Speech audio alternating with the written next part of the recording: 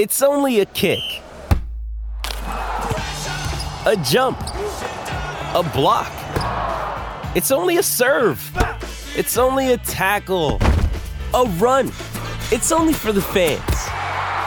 After all, it's only pressure. You got this. Adidas. It's a great football team with a lot of moral fiber and a lot of character, and they showed it.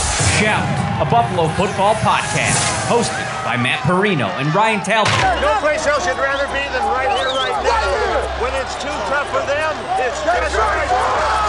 Presented by Syracuse.com and NYUp.com. The Bills make me wanna.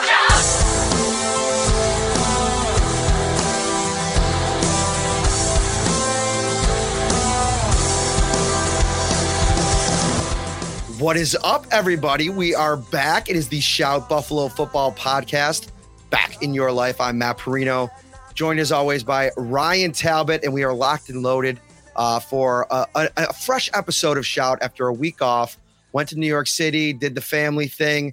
Now we're going to get this thing cranked up again because, Ryan, we're T-minus 9 days until training camp. This thing is sneaking up on us like never before, and we're bringing in the big guns. By request, I asked you guys to, kind of shout us out, send me an email, send me a DM. Who do you want to come on the show?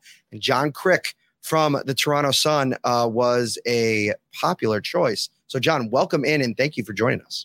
I'm flattered. Again, I always enjoy coming out with you guys, and you know your stuff, and you guide me through all this, so it's all real good. I'm not Mr. Tech, okay? I still got a written daytimer, so it just shows you how much of a Luddite I am. But you guys pilot me through this.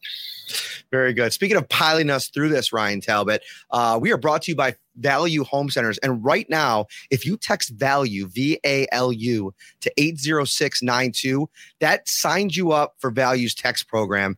You will start receiving exclusive coupons. You'll get weekly deals and so much more. Value Home Centers, they got everything you need. All right. So where do you want to start, Ryan? I will hand you the keys. Yeah. So John, Matt mentioned training camp 9 days away. In terms of storylines, in your opinion, what's the biggest storyline that you're keeping an eye on as camp kicks off? You mean Bills or the whole league? Bills related first. Yes. Well, we want to see the cornerback, and then we got to make sure that the other one comes back, right? If the rookie, Elam, how do you pronounce his first name, guys? Is it Kyer? Yeah. If he's all the deal as a first round pick, I mean, then does that mean that Tre'Davious has to be the guy right out of the gates? It's going to be real hard. I mean, you listen to the experts, the medical experts. They say, if you've got a position where burst and positional flexibility on the field, I don't mean by player position, but moving around, you need burst going in any direction suddenly. Sometimes it takes those guys a whole year to come back. So can Tre'Davious be the Tre'Davious that we saw before he blew out his ACL? That's got to be one of the top, if not the top concern for the Bills, because if they have those two, we know what they did up front defensively, and I'd like to talk about that in relation to the schedule, why I think exactly they did that. And I think I bet the Bills coaches just can't wait to send out this new look up front defense this season, see how they do. That's really interesting that you start there, because I think that within the fan base, there's almost this, I'll say majority that kind of think that it's going to be plug and play for Tre'Davious White, right? Like we've heard from the coaching staff, we've heard from Brandon Beane talk about the work that he's been doing behind the scenes. I mean, if you talk to anybody that knows Tre'Davious White, I mean, the work ethic, I mean, there's been plenty of stories that have been written about it. I mean, the guy just studies film. When he's supposed to be playing with his daughter, he basically puts, family life on hold during the season so he can really dedicate himself to the game. I can't imagine the frustration that he has with what happened. We still haven't talked to Tre'Davious White. So in training camp, this will probably be the first chance we get to sit down and kind of recap what went on. We still haven't really covered all of that from his perspective. We've gotten the player's point of view, the heartbreak of it down the stretch, a Super Bowl contender that has to go into the playoffs without one of their leaders. Now we're at that phase where he's probably getting close to the point where he can get back on a football field. But what it looks like, Ryan, it's anybody's guess what that's going to look like. Yeah, and to John's point, listen, there's certain things you have to do to be an elite cornerback in this league, and White, pre-injury, was able to do that. Does he have the confidence? Does he have the burst? Is he able to look like the Trey White of old out of the gate? History says no, and when you look at other players that have come back from this injury, it's something that's gradual. It takes time. It might be mid-season before he returns to form. The silver lining for the Bills here is, one, they drafted Kaiir Elam in round 1. This is another guy that kept a notebook of what he did well, what he could learn from. Kind of seemed like a Trey White in that regard in terms of the work that he was putting in at the college level. And then you have Dane Jackson.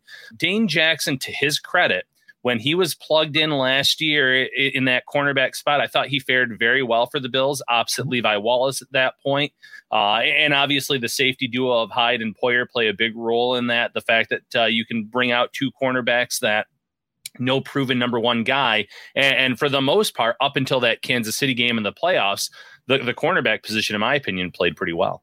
What were your initial thoughts, John, when the Bills signed Von Miller? Because for us, people that are super glued into this team, how, expectations, putting out all those primers for free agency completely threw us through a loop. I mean, Chandler Jones was somebody that we're talking quite a bit about, and maybe some of those second tier pass rushers, the Emmanuel Ogbas of the world. But the Bills go out, Brandon Beane goes out and reels in really the top fish, which I think a lot of people thought was on his way back to the Rams. And if not the Rams, probably home to Denver or a big market like Dallas. Right. Everything's been, we could talk about the recent, kind of uprising of Bills Mafia about how Von Miller, arrived at this decision and the fact that he kind of second guessed it. But the fact that they have him now, they're going into the season with what I believe is still a premier pass rusher. Your thoughts on how that all transpired? Yeah, I was surprised, pleasantly surprised, especially for Bills fans. I know I've got a lot of them up here, including my boss is a big Bills fan. So, I always have some lively conversations with him, especially after the loss of Kansas City, but we don't want to go there. Boy, my ear burned for about 3 days after that. It was tough. But if you look at what Von Miller did with the Rams, he's coming off injury about the time he got traded, right, from Denver. Mm-hmm. And he wasn't that effective right away, either, in the stats, if all you're looking at is Pro Football Reference, or if you're actually watching some of it. But by December, he was almost at a sack a week pace. And I think it was actually, if I remember from my Super Bowl preview copy, by the time he hit early December, he was Von Miller again. At least that's how he looked, and his stats kind of bore that out. So if the Bills are getting that guy, I mean, everybody knows in Western New York and Central Ontario and everywhere beyond, who's a big Bills fan, that they needed help with the pass rush, especially late in games. And Von Miller is going to bring you up that way. I'd be shocked if he didn't have a great season for the Bills. I'm not saying he's going to get 15 sacks, but he's going to be impactful, and he's going to be impactful at the right times. Because from what he did in the playoffs, and especially in the Super Bowl, there was nowhere. In the NFC Championship game, actually almost even more than that down the stretch. Jimmy Garoppolo didn't have time to do anything. And then, of course, now to Joe Burrow in the second half of the Super Bowl. So if he can do even 80% of that, I think the Bills are going to be, and all their fans will be really happy with Von Miller. And we've seen that with Brandon Beane. Oh, we need that. It's almost like you get conditioned sometimes in a fan base that we're going to go out and get everything but that one thing, or those two things that we need. And Brandon Beane has proved in 5 years that, we need some receivers. Like 3 years ago, he goes out and gets receivers. Need to block for Josh Allen better to give him a chance. He goes and signs a bunch of veterans. They kind of patched it together that first year, but still they improved. So he's going to do what has to be done. And if he's got the cap room, as he now usually does, to make a big splash, he's going to go and get that guy. John, follow up. You mentioned the fan base. Some of the fan base members have been a little upset the last week or so with Von Miller for comments that he's made. I would have taken less money to go to the Cowboys, referring to the Denver Broncos as we. I mean, he spent the majority of his career there. The comments about how he was really torn about leaving the Rams. Is that refreshing, in your opinion, to hear an athlete be that open and honest? Should the fans really be that upset that he has been that upfront in terms of his thinking and that process that he went through in free agency? Yeah, I think we probably, all of us, especially us in the media, tend to now overinflate some things that athletes say. Honesty is always refreshing. It's kind of ironic that we're talking about this tonight, because this morning in my weekly newsletter, I wrote about Baker Mayfield and how, I don't know if you saw some of his comments yesterday, being introduced via Zoom news conference to the Panthers media. He was saying all the right things. It was like it was Tom Brady or Peyton Manning in their 15th season, taking a tennis racket to these little balloon balls that are thrown up by the press and knocking them down. And, are you bitter against the Browns? No, I had 4 good years there. He said all of the right things. And so part of me rewarded him for that. And it's like, because I think he needs to be that type of a leader that the players can and the team can rally behind, let alone the fans. But it's funny that, part of me was also a little wistful. It's like, yeah, but I kind of like that old Baker Mayfield who would say anything that was on his mind, right? So I guess we can all be of two minds on those things. But in the end, no one's going to remember this come the first preseason game, let alone the first regular season game. I want to also, speaking of follow-ups, back up a little bit to another thing that you said about Brandon Beane and kind of dive into that a little bit more.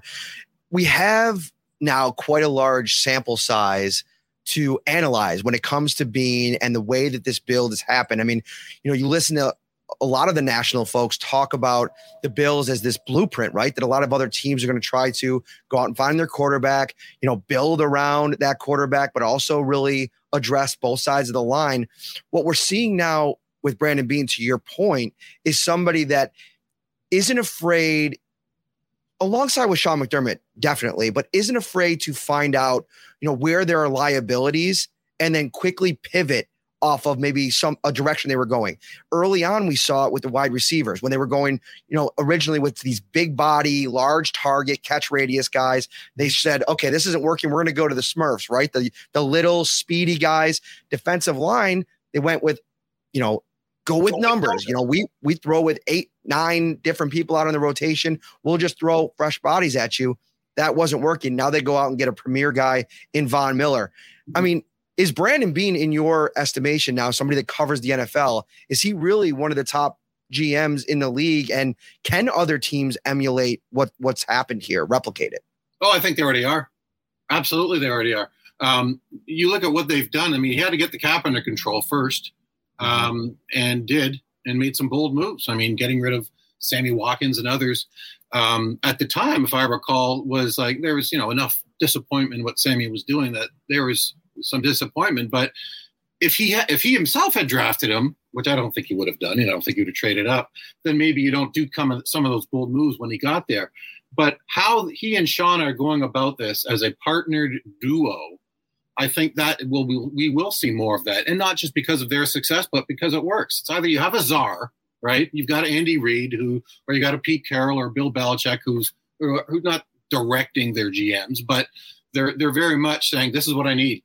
Go get me that." The last time I was at a training camp, any of us were at a training camp as far as, some in-depth access was 2019. And I was at Kansas City's first day there. And I remember Mecole Hardman walking in and everybody talking to him. Why did they get Mecole Hardman? Because if you remember that offseason, Tyreek Hill had that domestic incident with his future wife, his pregnant future wife. And there was uncertainty as to whether he would come back. I'm sure Andy Reid, before the draft, when that was well known by then, said to Brett Veach, "Get me another Tyreek Hill." And they did. That was their I think it was second round pick, but I think that might have been their first choice of that draft. At any rate, so I think you either have a czar or you have two guys that get along, because the Bills during the drought sure saw a lot of examples, more than anyone wants to recount or remember, of what happens when your GM and your head coach aren't on the same page, or whoever the head talent football guy in the office is with the head coach. There's all the strife. Nobody wants to remember that. But this works. And I think this is a model that if you're going to have a two-headed monster instead of one, then I don't know what they could be doing any better after 5 years of what they're doing. The roster, as you say, is everybody's just frothing over it. They're going to be on the cover of these magazines coming out. It's going to be Josh Allen and probably Matthew Stafford and Patrick Mahomes on the cover of most of these mags. We don't get them as early as you do there. You might already have them at your newsstands in the States. But I expect that that'll be the case, and that there are already a lot of people's picks to win the Super Bowl, and it's not smoke and mirrors. They've got a solid roster that they went and improved in this past off season impressively. Yeah, and it's funny to think back on that, trading away your number one wide receiver and cornerback back-to-back same day within an hour of each other, because it was Ronald Darby and Sammy Watkins both gone. Right. And, for a regime that was new, that was a risky play, and obviously it paid off. But, John, before we get away from Von Miller, D-line, you said something early on about something you thought was interesting about the way they built up this roster in free agency, and it had to do with the schedule. I'd love to hear your thoughts on that now. Yeah, well, okay. So I'll refer to a couple notes here, all right? So I'm not looking away to be rude. But look at what they did in the defensive line. I thought that was impressive. And I'm just speculating here, and maybe they talked about this at some point in the offseason that I missed, but I don't believe they did. So you've got Von Miller. That's the edge. That's the pass rush. But what else did Buffalo struggle at, especially down the stretch and especially against New England? Stopping the run. Saw it against Indianapolis. And for a head coach, and I believe Bean as well, they want to win a certain way. They want to be tough. They want to be defensively sound. And yes, Buffalo went into the playoffs with the statistical number one defense. I don't think anybody came away from the playoffs believing that they had the best defense in 2021 in the NFL. They didn't. And I believe that they went ahead and look at the roster, look at the teams we're playing, and look at what are they likely to run more, that try to run more this year or not, or do they just have a great running back that we want to stop? So first week, Rams, their receiver core isn't what it was last year, right? They've got Cooper Kupp. They're probably not going to have OBJ, or if they do, he's not going to be ready to go. And they traded away the other ACL, Robert Woods, to Tennessee. So they're not going to have what I always think you have to have to make a quarterback look the best and have the offense function most properly. You have to have 3 elite receiving targets. When you have that, like Brady at Tampa Bay in 2020, for instance, I mean, Scotty Miller might have even been the 4th if you want the way he was playing with his little Smurfy speedy self, to use your term there, Matt. But you look at what Buffalo's first opponents, so the Rams, they're probably going to run more. I look at them and go, all right, quickly, are they going to try to run more because I always like to with McVay? Yes. Will they test Buffalo defensively against the run? Yes. That's week 1. Tennessee, did you say more? They ranked 5th in rushing, and they've got Derrick Henry. Of course they're going to try to run it. Miami, I expect they will, especially with the core running backs that they just got, right? Edmonds, everybody else. The 4th, Baltimore. They were 3rd in the NFL in rushing, and they lost like their top 8 running backs, all with ACL tears by August. Right. I mean, it was crazy, right? And that yet, even though it's Lamar Jackson's not the whole running game, they're still 3rd. Are they going to try to run it against the Bills? Are they going to test it? Sure. Okay. Now we're into October. Pittsburgh. They don't have Big Ben anymore, and they lost Juju Smith-Schuster. Absolutely, they're going to run it more. They should have run it more last year, but they definitely will now, I believe, with whoever ends up winning the quarterback battle. All right, now we're into mid-October at Kansas City. Yeah, one of the, if you want to call it a sleeper acquisitions, Ronald Jones, I always thought was fabulous with the Bucs the last 2-3 seasons. And I always thought he was underrated. And when they brought in, why is his name eluding? Fournette from Jacksonville, it almost diminished Jones's role. I mean, Fournette was playing fabulously, both out of the backfield as well as not running, which he didn't do in Jacksonville.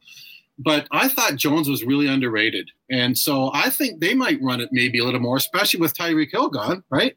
Then you got to buy the Bills. And then Devil's Night, we're at the end of October, Green Bay. Who do they have? Aaron Jones. November 6th at the Jets. There's your center green circle on your bingo card. November 13th, Minnesota, Dalvin Cook, one of the best running backs in the league. And then after that, Cleveland. So going into the game in Detroit on Thanksgiving, almost every week you could make an argument, and this is before even playing the Patriots twice at the end of the season, you could make the argument that everybody's going to try to test that front. And I think they didn't know what order they were going to get these guys. And obviously when they made these decisions, because the schedule didn't come out until May. But I believe Bean and McDermott went, people are going to test us that way. And if our cornerbacks just, with the young one, and if Trey can't come up to speed right away, we better at least damn well better stop the run. And I think that is what informed those off-season veteran moves inside, getting DeQuan Jones, Jordan Phillips. That was important stuff. And I believe that that's really going to help them. It's so interesting that you bring that up. I was over my vacation, I was listening to Eric Wood's appearance on Bussin' with the Boys. And I thought, if you're a Bills fan and you haven't checked that out yet, I mean, there's some really good, intel on there that Eric Wood shared. I mean, he's super plugged in with the Bills, even still. He does the radio broadcast. But, he said Daquan Jones, Roger Saffold address toughness on both sides of the line. And that's something that he even admitted was a priority going into the offseason after what happened last year. And I think that they've been trying to build that, to your point, John, for years. They haven't had the right components there to make it kind of happen. And when they lost Jordan Phillips and Shaq Lawson, not only did they lose a lot of toughness back in 2019, they also lost kind of the heart and soul of the defensive line. Like, Ed Oliver's a really fun, nice, exciting young player, but he's not the guy that's going to like supercharge the line, right? Like, he's going to win most of the time with flash, with athleticism, with speed, with quickness. And usually, when you're an undersized guy like that, you probably can't take a lot of time to spend, after the play, getting, in some of that extracurricular stuff. You got to get right back to the line and get after it again. He's at a disadvantage every time he rushes against some of these guards in the league. Now, he's a good player, but I think you get my point. Yeah. And so what they did is, to your point, is they went out there and they just got really beefy, really nasty. I think the early things that I've heard about Daquan Jones are that he's a guy that offensive linemen just hate when they see that he's on the schedule. And now that you have a little bit of that toughness, that can maybe sprinkle itself everywhere else. And in Lawson, I bring him up. Taylor Lewan on the podcast, I almost wrote a post on this, Ryan, I may still, said one of the most memorable moments of his career was when he was playing the Bills back in 19 or 18, whatever year it was. And it was a meaningless game. The Bills were, not what they are now, but he'll never forget it because he had a little bit of a tussle with Shaq Lawson in that game. And Bills Mafia still to this day do not let him off the hook on social media for that. And I thought that was a funny thing. But, toughness, energy, those are things that at times last year I thought that front was missing. Yeah, and just sucking up onto some guards and centers and mucking up the works inside in the offensive line. You need guys that are willing to do that all game long, or within their rotation of when they get their snaps. But I just get the hunch. That's my hunch of reading their offseason moves, which I think have been. You can do that with Bean. You go back and what did they try to do this past offseason? What did they need? What were their big needs going in? And guy goes and checks those boxes, right? And so I'm looking at that going, they must have thought they really should do that. And then when the schedule came out, that's when I was looking at it and go, oh, right. They looked at who they're playing this year and went, people are going to try to run on us and try to do what New England did, right? And I mean, you don't want your safeties as trying to make 25 tackles a game, like it seemed like Hyde especially was trying to be doing against that first game in the Wind Festival there against the Patriots. They want to stop that up front. And that's where you stop the run, is up front in the front seven, and especially in the interior of the defensive line. So that was it's just a theory of mine, but that's what I kind of put together. And if it's worth 2/3 of 4/5 of nothing all, then that's what it's worth. But that's how I kind of interpreted it. I think it's actually a great theory based on the schedule and everything else. But also, when you have an explosive offense like Buffalo has, what's the best way to stop that offense is to keep them off the field. Mm-hmm. So if the teams can run, that keeps Buffalo off the field. So now you bring in Daquan Jones, you bring back Jordan Phillips, you bring in a player named Tim Settle from Washington who forced his way onto the field in Washington, despite that entire defensive line being nothing but first-round players. So I think you're right on the money with what Brandon Beane did. He looked at what their weaknesses were, how they could get tougher up front, because that helps the linebacker position. That helps, obviously, in the secondary as well, like you said. So great observations. John, in the AFC East, who's the biggest threat to the Bills? Is there a threat to the Bills? And if not, who's playing for second place? I think it's going to be hard for the Patriots to hold off Miami. Now, I know what I just said. New England, most years when they're in a situation like this, are going to overachieve, and the Dolphins are going to be the Dolphins. Who are we kidding here, right? And I've got a new coach again, right? But just with the sheer talent and the experienced talent that they have brought in, with the draft being practically an afterthought in so many ways, with Tyreek Hill, he alone changes some of the competitive balance within the AFC. I'm sure. I mean, I didn't listen to the sports radio or anything during the draft. I was busy, but I figured that Bills fans must just be celebrating and almost popping the champagne corks that Patrick Mahomes doesn't have Tyreek Hill to throw to anymore. That's a good thing, but now you got to face him twice. That's not so much the good thing, right? Because he is just a special talent. Nobody has his breakaway speed, and we saw that in the playoff, late in the playoff game. That was just Was there any other receiver in the league that could have scored that quickly as he did, just streaming through that great secondary? No. I doubt that anybody else could have done what he did on that play, on just a simple pass play. But I got to think it's the Dolphins. I mean, they have the new coach, Mike McDaniel. And here's the other thing, too, about, if we want to continue that theory of the schedule and the defensive line, well, I expect Miami to try to run it. Maybe everyone thinks it's going to be flash and flash. Well, Mike McDaniel came from where? San Francisco. What does Kyle Shanahan, after his dad, what do they base everything in their offense around? Successful running attack. Everything offshoot is an offshoot of that. And that's how best, I believe, they can protect and get the most out of Tua, is by having a strong running attack. So I expect we're going to see that out of them. When you look at what they did in one season, I was really impressed last year with what the Patriots did with all those signees, which when you look back on it made them better. It did make them great, right? You look what Miami did, and you can go down the list. I mean, I'm not going to do that now, but they really improved their roster at a bunch of positions. And counter to that is, I don't see how New England got better. Is there anybody that you guys have heard that thinks New England can be even as good as they were last year? Because I don't. No, I mean, they lose a cornerback in J.C. Jackson. The draft was pretty underwhelming. They get to the first round. They take a prospect in Cole Strange, who might end up being a great prospect, a great player, but most places had a late second, early third round grade on him. So very bizarre offseason for New England. If they losing the two guards, yeah, you automatically, I think, if you're the opponents of the Patriots going into the season going, they're not going to be able to protect him as well. And he's a young quarterback. You got to do it. So again, I think they're going to try to run it more this year. God, I know it sounds like I'm going back to 1977 or something, but you just look at the schedule and you look at these teams and their specific situations, and it would make sense if they did. And I think they'll run more too. I know that Mac Jones is not even in the same mold of a quarterback as Lamar Jackson. And obviously I don't want to put them in the same caliber of player. But if you look at this offense and the way that it's constructed, I mean, Devontae Parker in his own right, I've downplayed the signing a little bit because I don't know if he necessarily fits the modern day prototype one receiver per se. And I don't think he's going to cure all their ills, but he's probably actually a better receiver than anybody Baltimore has right now. Now, Rashad Bateman, he might be somebody that can develop over the course of the season and maybe turn into something that's better than what Parker's been in this league or what he ends up being. And maybe Parker there ignites Nelson Aguilar and Kendrick Bourne. Maybe they get something going. But I look at this team, and to me, it comes down to the money they spent at the tight end position. Can they schematically, philosophically find a way to really utilize and emphasize Jonnu Smith, especially, who was invisible for most of last season, right? And obviously Hunter Henry. No, I was waiting all year for the bust out game, right? Mm-hmm. Like I was, in some ways I thought, okay, the Patriots are going to go back to when they had, Gronk and Hernandez, the two terrorizing tight ends, and it didn't come anywhere close to that.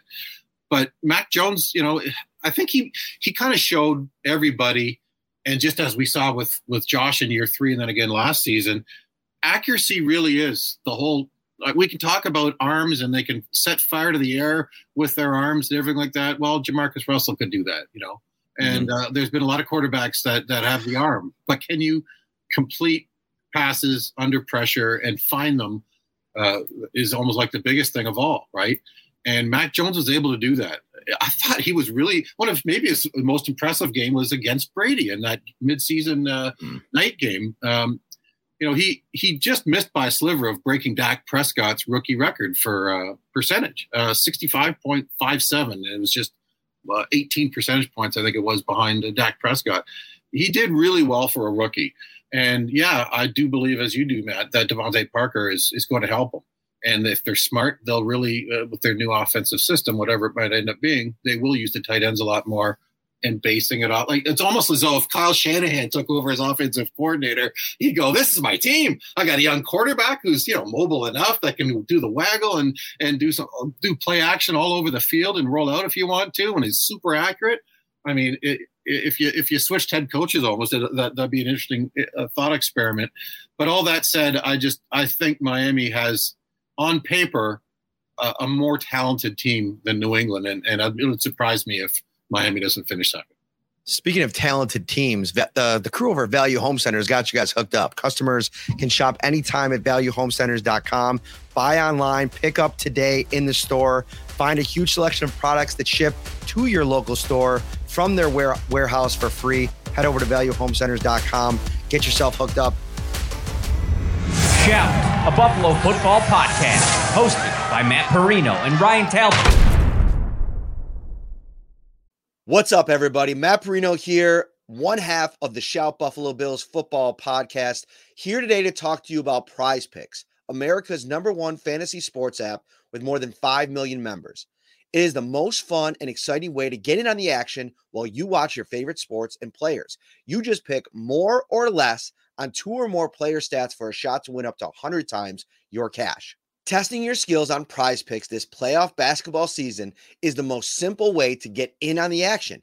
You just select 2 or more players, pick more or less on their projected stats, and submit your lineup. Quick withdrawals, easy gameplay, and an enormous selection of players and stat types are what makes Prize Picks the #1 fantasy sports app. Download the app today and use code SHOUT, SHOUT, for a first deposit match up to $100. Again, download the app today and use code SHOUT, SHOUT, for a first deposit match up to $100. Pick more, pick less. It's that easy. Before we move on, Ryan, I want to hit really quickly on the New York Jets because I think they're, to me, a really interesting team. And it all, as always, comes down to what is Zach Wilson going to be in year 2, right? He's obviously been in the news the last 2 weeks, very New York quarterback kind of headlines. But all that notwithstanding, if he takes a step, you look at, on the field, you look at the talent that they've now put around him. They got what you were talking about earlier, weapons at the receiver position, Corey Davis, Elijah Moore, Garrett Wilson, Braxton Berrios. They went out and they brought in CJ Uzomah from Cincinnati, who went on a Super Bowl run last year, got some of that playoff experience, and they've gotten better on their offensive line. And if Mekhi Becton can be any type of player, this all of a sudden becomes potentially a formidable team led by a defensive-minded coach in Robert Saleh. I think they still have talented pieces on the defensive side. What do you make of the Jets? I agree with what you just said, just not this year. Not just young. They are ridiculously young. Extremely talented, but ridiculously young at the key offensive playmaking positions. They could very well start Zach Wilson, year 2, who missed a chunk of year 1. Elijah Moore, year 2, wide receiver. Garrett Wilson, of course, the rookie out of Ohio State, year 1. Breece Hall is probably going to start at running back, a rookie. That's a young, that almost embarrasses what Jimmy Johnson and the Cowboys did in, 90, 91, when they finally had, I think it was 91, right? When they finally got Emmett in there to join Troy Aikman and Michael Irvin. They have that type of a potential, but it's always potential with the Jets, right? And they're young. And is the defense good enough to carry that team this year? They're going to have to carry that team. It's going to take these guys a while to figure it out, right? Given the division that they're in, they're going to have to play the Bills twice, maybe a good Miami team twice, and then New England twice will always give them problems. When's the last time they beat the Patriots?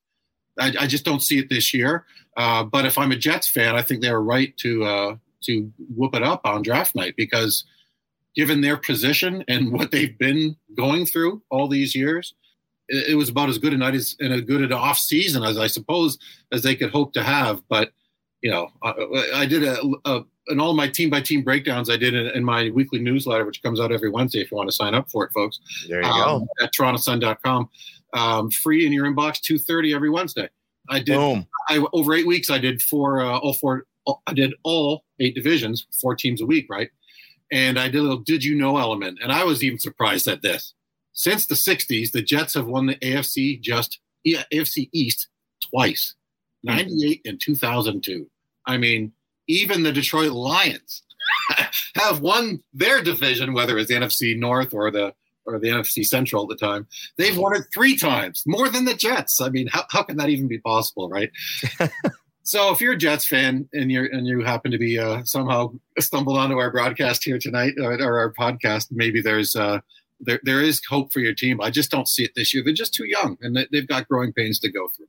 Yeah, I agree. One of the best drafts of anyone, but that's to be expected when you have 4 top 40 picks, 3 in the first round. At that, yeah, you better get better on paper. That's true. And now I think you've hit upon it a little bit, but in your opinion, what's the biggest concern for the Bills this season? Maybe it's not on the field with a player. Maybe it's a coaching transition or change. In your opinion, what's the biggest concern? I'm interested to see who will be the go-to number 3 wide receiver for Josh Allen this year. I mean, I suppose it could be Isaiah McKenzie. Certainly showed times that, because after the Kansas City game, if there's any doubts, he's for a living fact your number 2 ace wide receiver after Stephon Diggs. I don't think anybody can debate that now.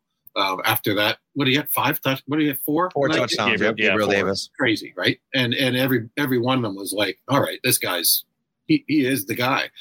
But if you look at over the years, I try to look at, as I kind of mentioned a little earlier, but if you look at over the years, quarterbacks that have 3 really good wide receiver targets, or even if you're got a Gronk who can almost be like as effective as a good wide receiver, not just a dump off tight end. But if you have 3 downfield options from your wide receiver position that are dangerous and can get open, I think that takes your offense to another level. I believe that since the year that convinced me was 2011 with the New York Giants. They had, I'm not going to be able to remember them now, Mario Manningham and a couple other veterans that. Oh, yeah, they had some good guys on that team. Did they have Toomer on the team? I think it was post-Toomer. Post-Toomer. As the Michigan guy, I can remember that Mario Manningham. David Tyree, was he in the mix there? He might have been. And then wasn't it Cruz? Victor Cruz. Victor Cruz, and then somebody else. At any rate, he had 3 that year, and I don't remember him having those kind of options years before and after. And then he wouldn't look back, and there's Tyree and Toomer and somebody else in 2007. I thought, well, maybe that's kind of something that really helps a quarterback. If you can't lock, maybe you can lock down 2 of them, but you can't take away the 3rd and the 4th. And in the years where Brady has had those the plethora of options, that you go, if you cover Edelman, fine, I'll throw it to Amendola on the little slant for the 3rd and 4 to get the first down that ends E.J. Manuel's first game with the Bills back in 2013. I always remember that, just a stupid little dump off slant. But everybody else, Hakeem Nicks, was that it? Everyone else, that's it. That's exactly what it was. Yes. There you go, Levi on YouTube. Pulls it out. Big guy. Way to go. There it is. But if you've got 3, so for the Bills, you guys tell me, who do you think that number 3, the best chance of that is? Could it be? Can you consider Dawson Knox and you go tight end? If not, maybe it's Jamison Crowder. I think looking at the Kansas City model, I mean, they thrived off of a wide receiver, 2 wide receivers, depending on, like, really the blueprint for the Kansas City Chiefs was when they had Sammy Watkins and Tyreek Hill, their top 2 guys, and then Kelsey as that 3rd guy. And at times Kelsey was their top guy, depending on what year, what game. So I think it can happen, but I don't know.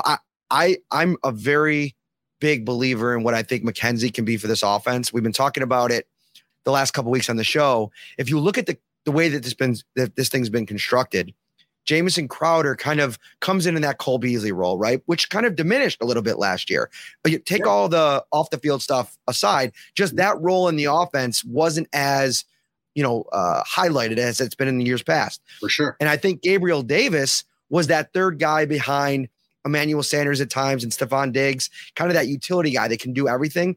I think McKenzie kind of slots into that role. Crowder can play that role of Beasley, and then you kind of let everybody else fight it out for what other opportunities there will be. I think Khalil Shakir is a guy that they really like in the 5th round this year. He's got to prove it over the next few weeks, few months, but I think he can maybe find himself a role. And, they have a lot of talent. It's just, to your point, maybe we're not thinking about it enough. Without that other established big name, unless you want to consider McKenzie that, he's been in this offense with Allen the longest, going back to 28. The second Patriots game that he just was catching. Oh, exploded. Exploded. All game long. That was almost like his Kansas City game, like it was for Gabriel Davis, as far as, putting his hat in the ring for this position that we're talking about. One acquisition, a lot of people aren't talking about much at all. I don't know how much you guys might have done it so far. And that is O.J. Howard. He's got all this talent. Everyone thought he is going to be like the next star tight end in the NFL. Just didn't do it. Just didn't do it. Kept waiting. Oh, now Brady's there in Tampa Bay. Now he'll become this guy. It didn't happen. Did he just need a change of scenery, as some players do, in a different area? Maybe this is an offense and an environment and a culture where he can thrive. I'm interested to see because the guy's got talent. He's got talent galore, and he's overcome injuries the last couple of years. But could he be sort of a missing link, perhaps, for the offense as just a guy that picks you up some big plays or some big first downs? If you've got two tight ends now, then again that changes the offense and takes it potentially to another level.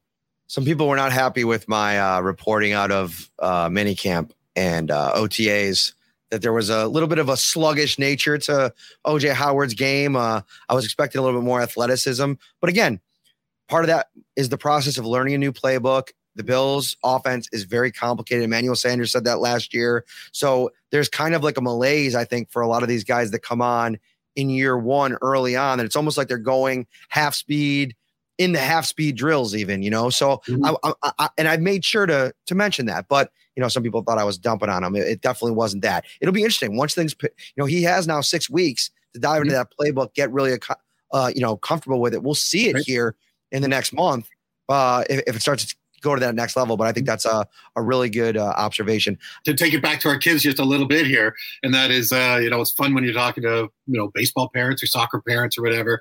And the one thing is true of all sports, and I think it's at all levels, not certainly to the degree in the NFL, but as soon as the mind is unsure, the feet stop. Right? And so somebody can look sluggish if they're not sure what they're doing. It's like, should I be going over there? The feet stop? That's when they're not sure what they're doing. So if it's just a matter of learning a playbook and shedding a few off-season pounds, who knows? I'm not saying I'm predicting that he could be great or will be, but I think there's a potential there. Very important to know. He is coming off, he came back and played last season, but coming off of those leg injuries, it takes time. And, you still probably want to be careful with that. So it'll be fun. OJ Howard will be somebody really fun to cover over the next few weeks. Preseason training camp. All right.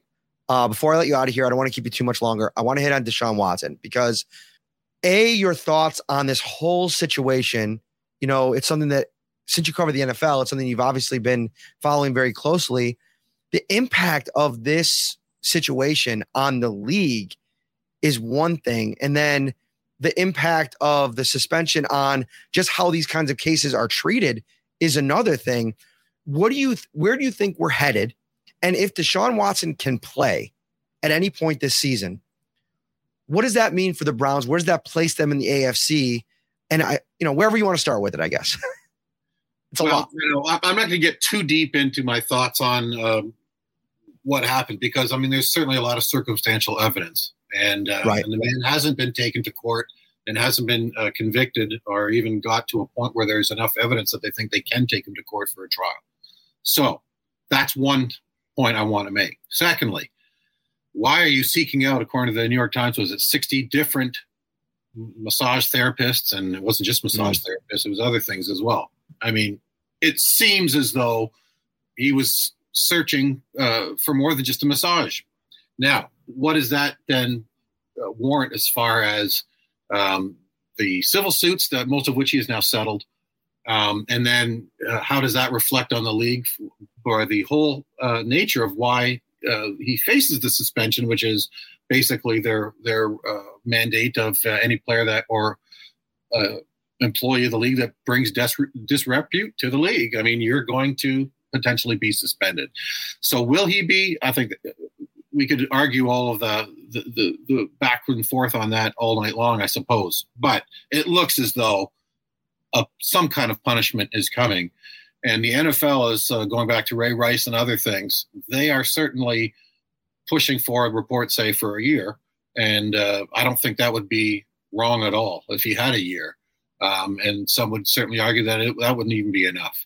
But the man's has signed a contract 2 months ago, or 3 months, I guess now, for almost $250 million. And the Cleveland Browns have put everything here. They got rid of a number one draft pick of just 4 years ago who just played hurt. I've got a lot of criticisms of Baker Mayfield, but he was clearly hurt in about 3-4 of the games I watched and was not his. You just have to look at the season before when, they practically beat and almost by rights should have beaten the Chiefs in Kansas City a year before the Bengals did it in the playoffs.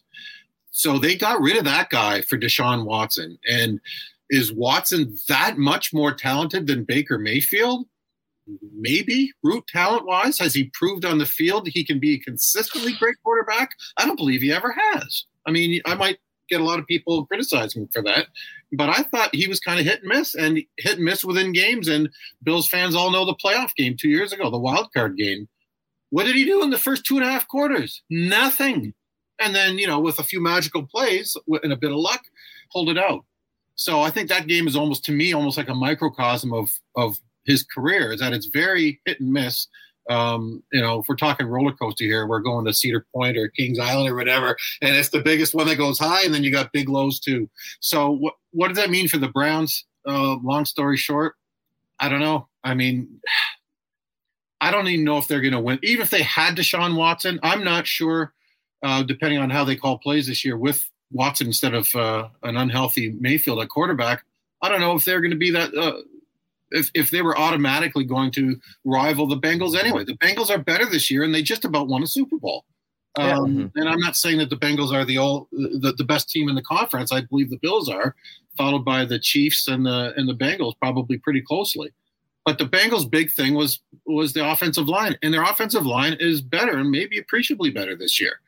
So their defense, they've got almost the whole defense back, and they spent the draft and a lot of their offseason moves improving that defense too, not just the offensive line. So they might think that they're 20% better, perhaps the Bengals coaches think they are this year. So what were the Browns going to do with Deshaun Watson this year other than maybe disappoint their fans another year? It doesn't take much to disappoint them. So it almost maybe gives everybody in Cleveland, which is maybe what they need, their whole leadership, Andrew Berry, the GM, and Kevin Stefanski, the head coach, maybe just gives them a longer rope to try to get this figured out with one of the most impatient owners in the league. I believe I had a note in the Did You Believe of the Cleveland Browns, my piece on them, that Berry and Stefanski together going into this year now are the longest serving duo of a GM head coach that the Browns, I think, have had since the 80s. And it's 4 years. So it's like less than Bean and McDermott is already setting, 21st century records with the Cleveland Browns, right? So I don't think that they have to win this year, whether they have him or not. And my hunch is that he'll be suspended for most of the season, if not more. Yeah, and John, even if they did have Watson for the entire season in some crazy scenario, is it unfair to say that they're probably still the third best team in that division? Because the Ravens, you mentioned it earlier, they were dropping like flies last year. You're going to have J.K. Dobbins back at running back. Obviously, most importantly, Lamar Jackson back there. They still have 3 really good tight ends on that roster, and that's been the bread and butter for that offense over the last few years too. So with the Bengals being the leaders of the division, with Baltimore coming back with all this talent that they lost 1 year ago, and even the Steelers, yes, there's some questions about that quarterback play, but they still have some talent there too. Is it far-fetched to believe that the Browns wouldn't have finished third or even been fighting for last in that division? Yeah, I believe what you just said totally, Ryan. I think the Ravens, they were leading the division going into November, if I recall correctly, before the floor, once the secondary. They lost their top players in the secondary to match all the other injuries that they had, mostly on offense. That was it. They lost most of their games down the stretch. But they also had if not the best off season of any team in the league. You look at the draft, it felt perfectly for them all the way down. Getting the Notre Dame safety, the number one safety. You could argue that I forget the names, but in the players right now, but I think they had 3 or 4 players that you could argue was the best at their position that they drafted as you go down the list.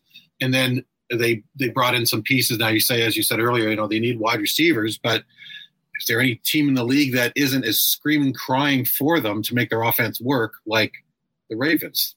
They need, they've got the tight end, and I think that the Ravens are going to be a lot better. And if they don't make the playoffs, it's only going to be because the AFC has quarterbacks palooza. Just look at the AFC West for quarterbacks. Derek Carr got Devontae Adams, and he's still probably only going to be regarded as the 4th best or 4th most productive quarterback in that division, right? After Russell Wilson and Patrick Mahomes and Justin Herbert with the Chargers, who's spectacular.